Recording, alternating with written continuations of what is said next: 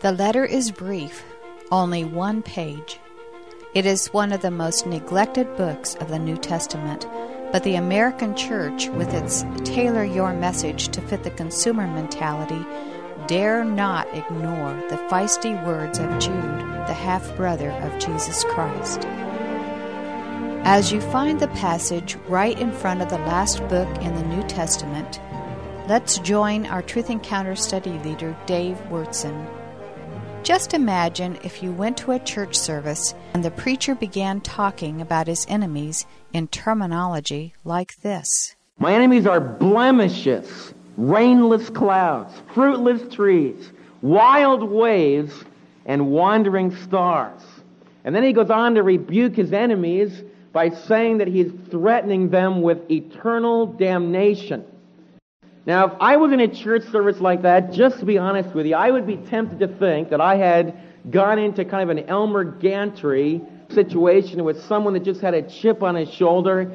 Because in our society, we think, that you need to be very calm, you need to be very sedate.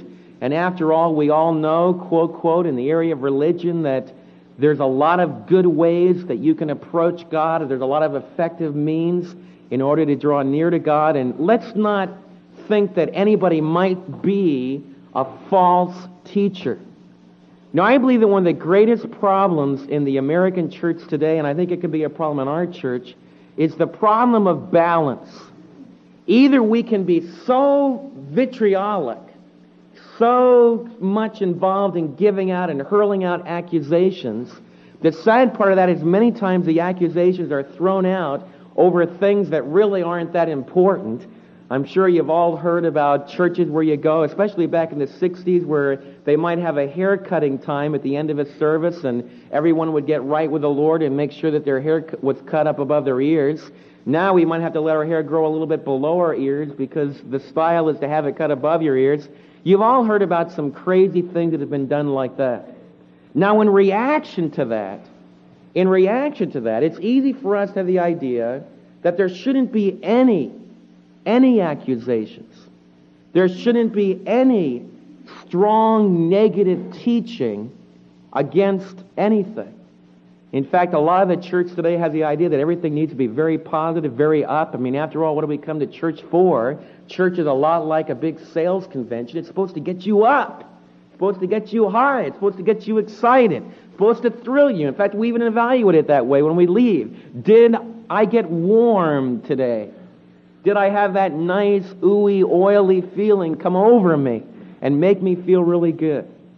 Well, the tragedy of that kind of teaching is that it's going to have to ignore a good portion of God's Word. I want you to open your Bibles this morning to the book of Jude. In the book of Jude, you're not going to listen to me preach, and you can take what I say a lot of times with a grain of salt, but what I teach that's from the Word of God, I want the Holy Spirit to use very powerfully in your life through the week. What I'd like you to do for the next few weeks is just begin to read the book of Jude. In fact, it's a book that you can probably read through in about 20 minutes.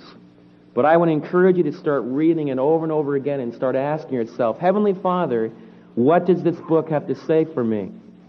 It begins with Jude, a servant of Jesus Christ and a brother of James, and we're there introduced to the author. The author of the book of Jude. It's the second to the last book of the New Testament. Some scholars have called it the most neglected book in the New Testament, primarily because it's so short. Number two, because it's full of accusations against false teachers.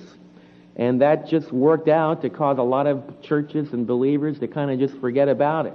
In fact, if I were to ask you before I started preaching today, I'd like someone to stand up and give me a summary of the book of Jude. How would you do? Now, Ephesians, we might do pretty well. Romans, we might do pretty well.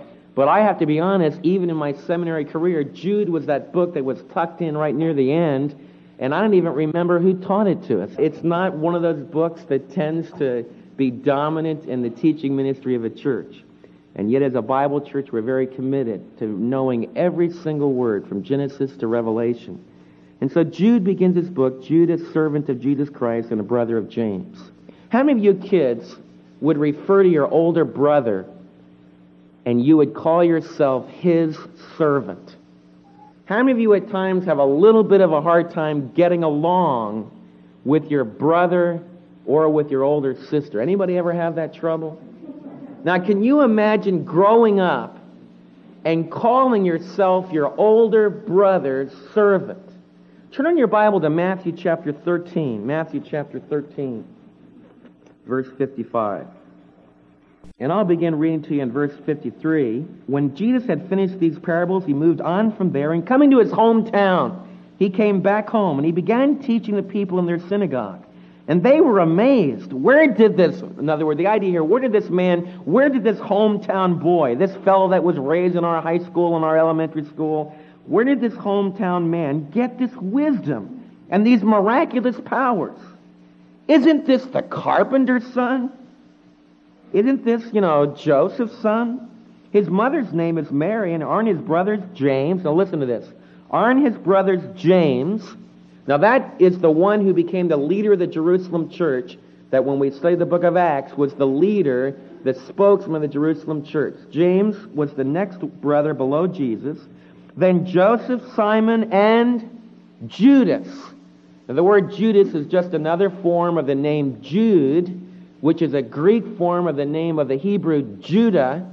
In fact, all of these are really good Jewish names. And Judah evidently was the fourth brother. If you look at the book of Mark, maybe he was the third brother.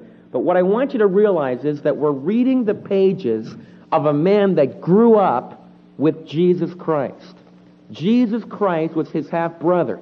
John 7 tells us that when Jude was living with his brother, he didn't believe in Jesus. All during the earthly ministry of Jesus, Jude failed to believe that his older brother was truly the Christ, the promised one from God. In fact, he maintained that belief until sometime after the resurrection.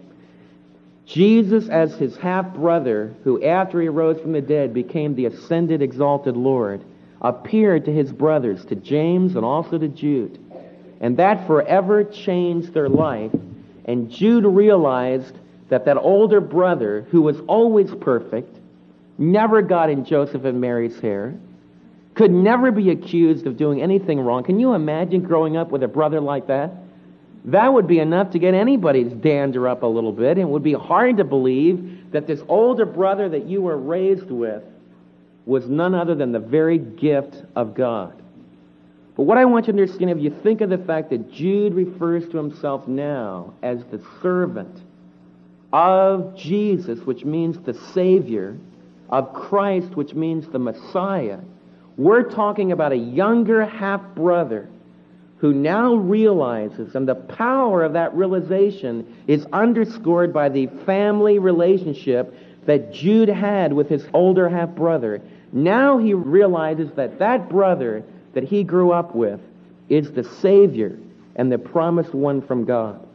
This is a very common expression that Paul will use in his own books. He likes to refer to himself as the servant of Jesus Christ. I've been thinking about that this week. I would pray that every one of us, from the smallest child to the oldest adult, would really meditate on who Jesus is and the fact that he is the Messiah, and why that you and I need to look upon our lives as being a service to Jesus Christ. One of the things I'd like all of us to do is to begin to pray that the Holy Spirit would enable us to be servants of Christ. Like when we get up today, what do we view this day to be used for? Why are we going to live today? I think Jude is telling us here that when he got up and as he lived his life, he would say, I want to be a slave. I want to be a servant to Jesus Christ. There's unbelievable freedom in that. You see, if we're working for GM, if we're working for the steel plant, if we're working for an oil company, whatever it might be, we're going to be let down in our lives if the meaning of our life is any of those occupations. I'm a slave to my vocation. Then that vocation will destroy us. Jesus is the only master that we can choose to become a servant to, who knows everything there is to know about us, who loves us, who cares for us, who ultimately is even going to take us through that final crisis of death. That's why Jude would refer to himself as the servant of Christ. Because Jesus is the only exalted Lord that really deserves our service and our dedication. I believe that becomes the groundwork by which we build our families, by which we build our church family. That every one of us need to be asking ourselves deep in our heart, Am I the servant of Jesus the Savior, the promised Messiah? Jude goes on and called himself the brother of James, which reminds us that of the family relationship that I was talking about. It also tells us that he was intimately related to some of the most dominant leaders in the first century church. And so we're faced with the authorship of this book with Jude, the half-brother of Christ, the full brother of James, and evidently, like James, Jude had become a very prominent leader in the first century church. The second part of verse 1 introduces us to the recipients of the book. Who did Jude write to? Now, a lot of books, like the book of Galatians, we can tell pretty much where Paul was writing. In the book of Philippians, we know for sure that Paul was writing to the church of Philippi. And also in a lot of the Pauline books, we can figure out exactly when it was written, who it was written to, and where it was written. In the book of Jude, we can't do any of those things. In fact, that's why these final epistles in the New Testament are called the general epistles. Sometimes they're referred to as the Catholic epistles. Not Roman Catholic, but Catholic just meaning the universal, the commonly held epistles. And so what it's calling our attention to is the fact that unlike some of the Pauline letters, who are written to very specific groups of people, the book of Jude, we don't know who the specific group of people was, who they were that he was writing to. We can make some guesses. They were probably Jewish. You say, how can you guess that? Well, when you're reading through the book this week, notice all the references back to the Old Testament, and also notice the references to some extra-biblical Jewish literature. It's going to refer to a book called Enoch, and some of the quotes are from a book of Enoch. There's also good evidence that probably he was quoting from a Jewish book that was called The Assumption of Moses. In other words, when Moses was taken up into heaven. And so Jude quotes from some of these extra Jewish literature, and so we could gather that Gentiles wouldn't understand that. In fact, that's one of the reasons that we're teaching you on Sunday morning, because most of you wouldn't understand those quotes either. And so we can kind of fill in some of that historical information, and that'll spring you loose to be able to really hear what the Holy Spirit has for you to hear in the book of Jude. So we can make some surmises about the book, that it was probably written to a strongly Jewish element in the first century church. We can also guess that it was probably later in the first century. It could have been as late as 80 or 85, which would have put it very near the writing of the book of Revelation, which was written in the early 90s. So we're coming near the end of the first century church, of that apostolic church. Not the end of the church, but the end of that apostolic age. The significance of that is that this book gives us a feel that already in the first century, the church was recognizing that they had been given a very precious treasure. And it's very important for us to realize that we have been the recipients of this treasure as well. And they had a concept. We have received a body of truth. And we're going to study more about that as we develop the idea of this book. But that concept that we're probably dealing with a later development of the first century, the body of the faith, the doctrine, the teaching which will deliver us, has begun to be thought of as a body of literature. And Jude is the one that's bringing all that to a head and warning us of some very extreme dangers which he was facing in his own church, which we could easily face in our church. He does tell us concretely, though, some very important things about the believers he was writing to. And these are characteristics which could be applied to us just as much as they could be applied to the believers that Jude was writing to. Notice at the end of verse 1, he says this: to those who have been called. I want to ask you a question. Do you feel that you've been called? I've got a mansion over the hilltop. Does that mean anything? Why should we sing about rooms and mansions, whatever they might be, that Jesus is preparing for us? How do you know that that's really true? How do you know that as we gather together, we really can believe that? The reason is that we've been called. You see, the New Testament teaches that God in heaven especially calls people to himself. In the Old Testament, God reached down and called Israel. In the book of Deuteronomy, the Lord will talk about the fact that Israel was just a wandering, nomadic people. He will say that Abraham was just an Aramean, just like any other Near Eastern ancient patriarch. And God will say up in heaven that he called Abraham. Not because he was such a good man, not because God foresaw some great thing that he would do. God will again and again say, that was not the reason I called Abraham. And we say, well, why did you call Abraham, God? And God will say, because I wanted to. Because I loved Abraham. Because I wanted to make him my own. What you all need to understand is that that was totally a free gift, a free choice, a gift of grace. You say, Dave, what does that have to do with me? Romans chapter 8 says, those whom he called, he also predestined.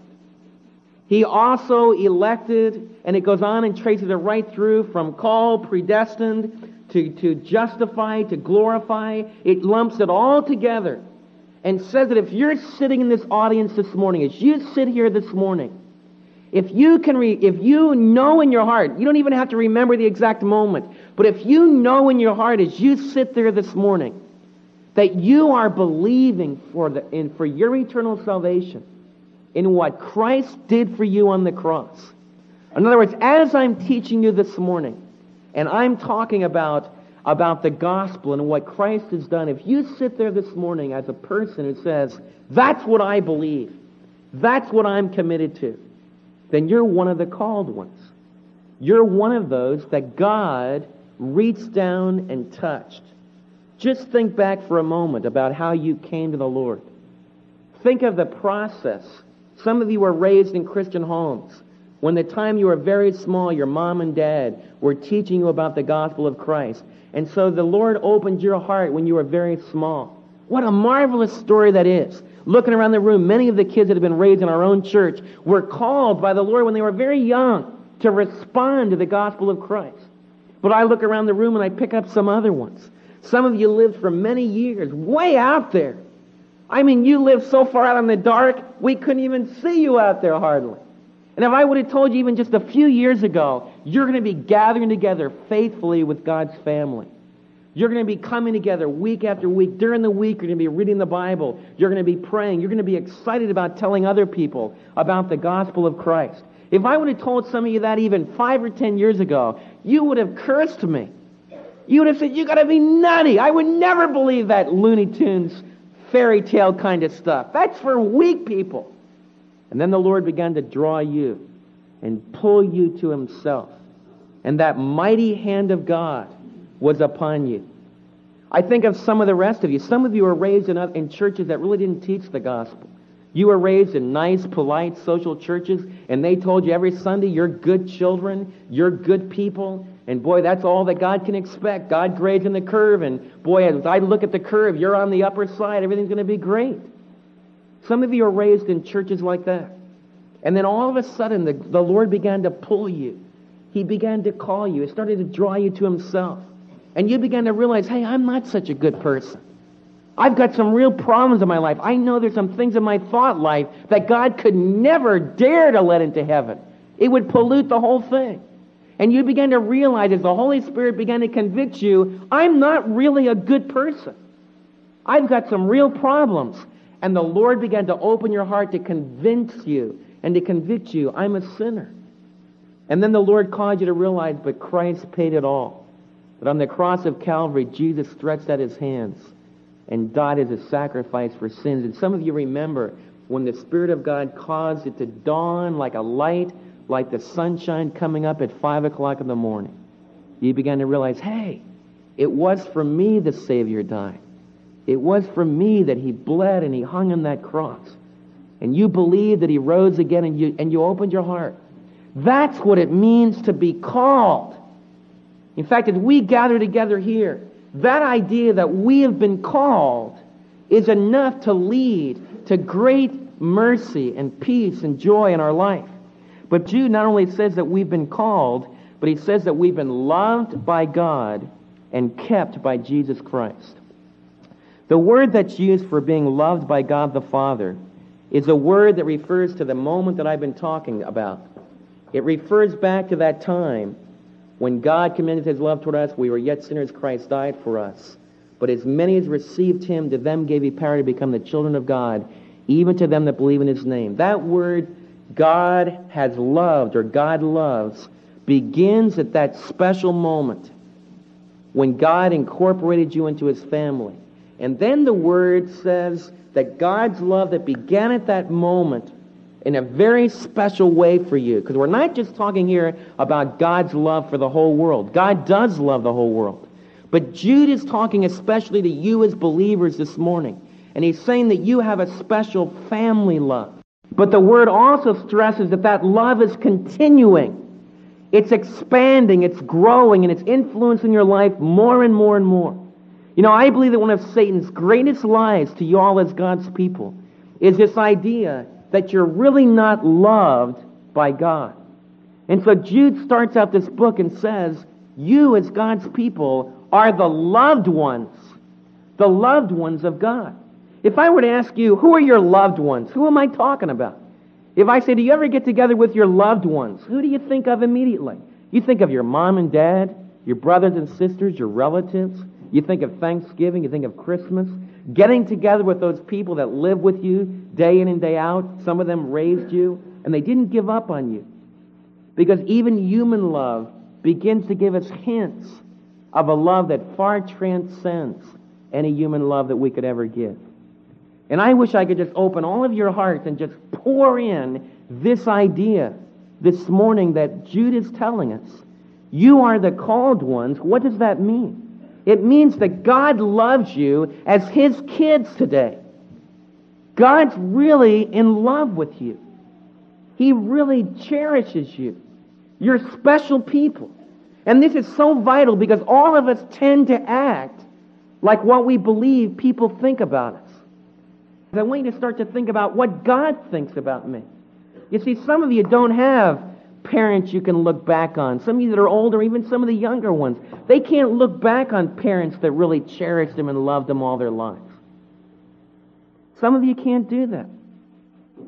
Some of you didn't have the example of a father that really loved or a mom that really loved. And that's why this idea is so important, because it needs to permeate from the smallest child to the oldest adult. God the Father wants every one of you that have invited Christ into your heart to realize that as we sit here in this auditorium this morning, Jude, one of the brothers of Christ, would look at you all and say, you're called. I want to tell you something. God in heaven, the Father in heaven, thinks you are the loved children. You see, until you really get that into your heart, you'll have a hard time sharing Christ. You see, when you begin to realize God really loves me. I know I'm not perfect yet. I know I haven't become totally like Christ. I know that I slip. I know sometimes I fall very seriously. But God the Father still accepts me as His child. He still loves me tenderly as a daddy. When that acceptance, that security, that love really grips your heart, then you've got something to share. You can put your arm around a young child that doesn't really have that kind of love expressed to them. And you can tell them about a Father in heaven who will never leave them nor forsake them. But you know, we've not only been loved by God the Father, but look what else it says. How many of you think you're going to make it? Let's be honest. I want you to think with me for a minute. How many of you think you're going to make it all the way into the eternal kingdom? Huh? How many of you think? Some of you are raising your hands. Good. Carol says he's going to make it. Carol, why are you going to make it? How are you going to make it? I mean, I've seen you do something. You're not always consistent, Carol. How in the world are you going to make it? Okay, good. That's exactly what the text is saying. Who did it say we're kept by? Let me read this verse. It says you've been loved by God the Father, and you've been kept by your consistency, by your faithfulness, by your giving, by your obedience. Is that what it says? No. Who did it say we've been kept by? Exactly what Carol said. We've been kept by Jesus Christ. Now, how many of you think that's pretty good? Jude is saying here, and kept by Jesus Christ. You know, I believe that that's one of the most important ideas that we need to get into our hearts. Because it hurts me so much. I think some of you are still struggling. You're tripping along in your Christian life. When you fail, you begin to say, well, I'm out of the family. And you never can start to grow consistently. You can never start to move on in your Christian life because you don't feel kept. The idea I'm getting across to you this morning is that you are kept not because of your faithfulness, not because of your abilities, but because of the Son of God's promise. He says at the moment that you opened your heart to Christ, He put you into His hand. And He's going to keep you. In Philippians 1:6, he writes, being confident of this very thing, that He which began a good work in you will perform it till the day of Jesus Christ. And that's the day when He comes back. And Jesus hasn't lost one of His children yet.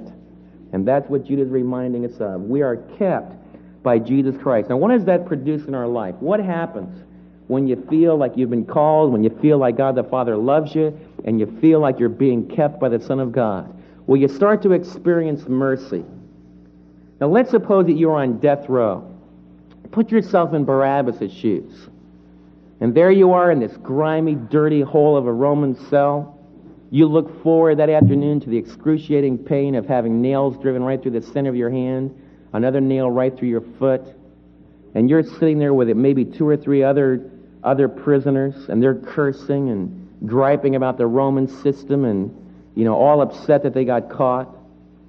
And you're sitting there with your hands down between your legs just about and wondering what is it going to be like to die, and why do I have to die that kind of a death? Why don't they just cut my head off or something like that? And suddenly you hear the heavy boots or heavy sandals of a Roman soldier coming down the corridors of the prison, and he opens the door and says, Barabbas, walk out. Pilate showed you mercy. You can go free. Now, how do you think you'd feel? Man, you'd walk out of that dark dungeon, and you'd walk out into the sunlight of that courtyard, and that sun would never look like that again in your life. And you talk about singing, you talk about praise, you talk about joy. A lot of you say, well, where does the joy come from in the Christian life? That's where it comes from. Because Jesus took our place, just like Jesus took the place of Barabbas. All of us are like Barabbas. Every single one of us are on death row. That's what Jude wants us to realize. We have obtained mercy.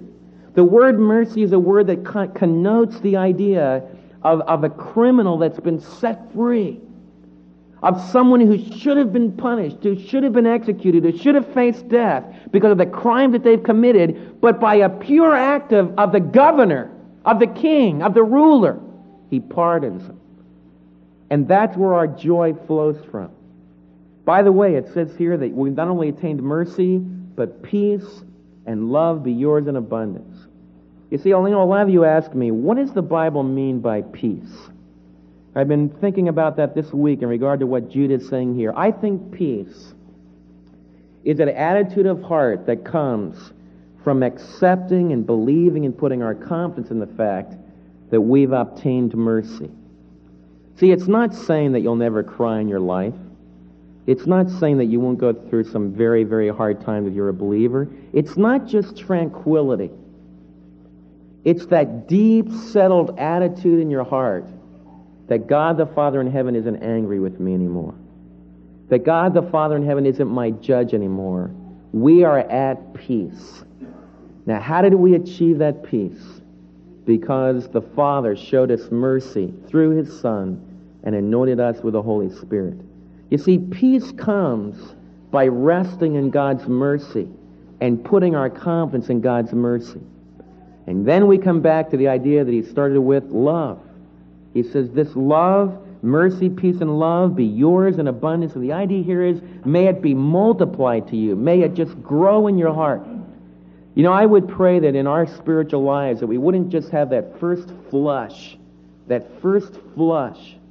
of joy and romantic love with the Father, Son, and Holy Spirit, and then it begins to wane. And some of you say, well, Dave, why does it begin to wane? Because in any relationship, you go through a period of euphoria, like in a marriage, close friendships, and then you come to a crisis when all the euphoria is worn off, when all the newness is worn off. Then you decide whether or not you're going to keep growing in relationship. And how does that relationship grow? As I'm teaching you this morning, what have I done? Now, some of you say, I'm encouraged in my Christian life.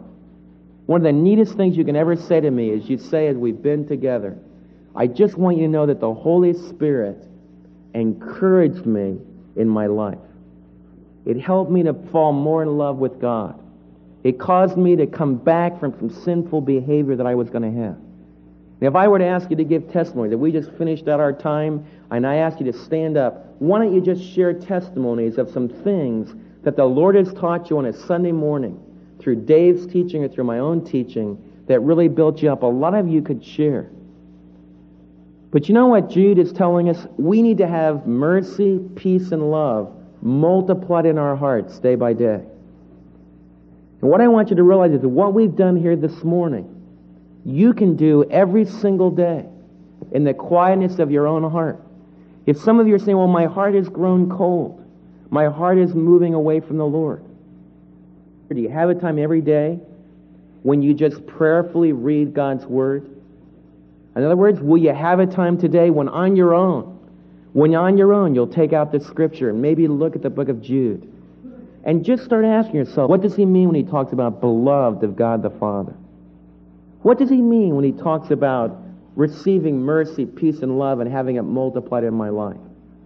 And just thinking about that and allowing the Holy Spirit through the Word of God to begin to cleanse your mind and to renew your mind. You see, that's the key to having these marvelous qualities of mercy, peace, and love growing, multiplying, replenishing themselves. That's why it's so hard to do it. That's why it's so hard. There's not enough time. We don't feel like it. I'm not sure I want to. I don't want to be a hypocrite. You can go on and on and on. Satan will give us every reason in the world not to feed upon God's Word. But I want to share with you, I've never yet met a mature believer, a believer that was consistent, a believer that had real peace manifested in a progressive way in their life, that didn't read God's Word in a loving, personal way on their own, personally, independently, every day. You know, brothers and sisters, there's no way that I'm going to be able to teach you the whole Bible. I'm too slow. So I'm going to try. I mean, we'll keep going through the books of the Bible, and I'll give you overviews, and I'll summarize books for you. But all the richness, like thinking about all the individual words, allowing the Spirit to teach you all the things that the Spirit wants to teach you, but you can do it. You've got time. One-on-one with the Lord every day. As we're taking the book of Jude, I'd encourage you just to start reading through the book of Jude, writing observations down, asking yourself what it means. You do that for a month's time, and you'll know more about the book of Jude than 98% of the Christians in the whole world. Because most Christians never do that. Most Christians just come Sunday after Sunday and let somebody stick a spoon in their mouth. But there's a few, and I pray in our own church there will be much more than a few. There's a few that say, hey, I'm tired of just letting someone else stick a silver spoon in my mouth. I'm going to get it on my own.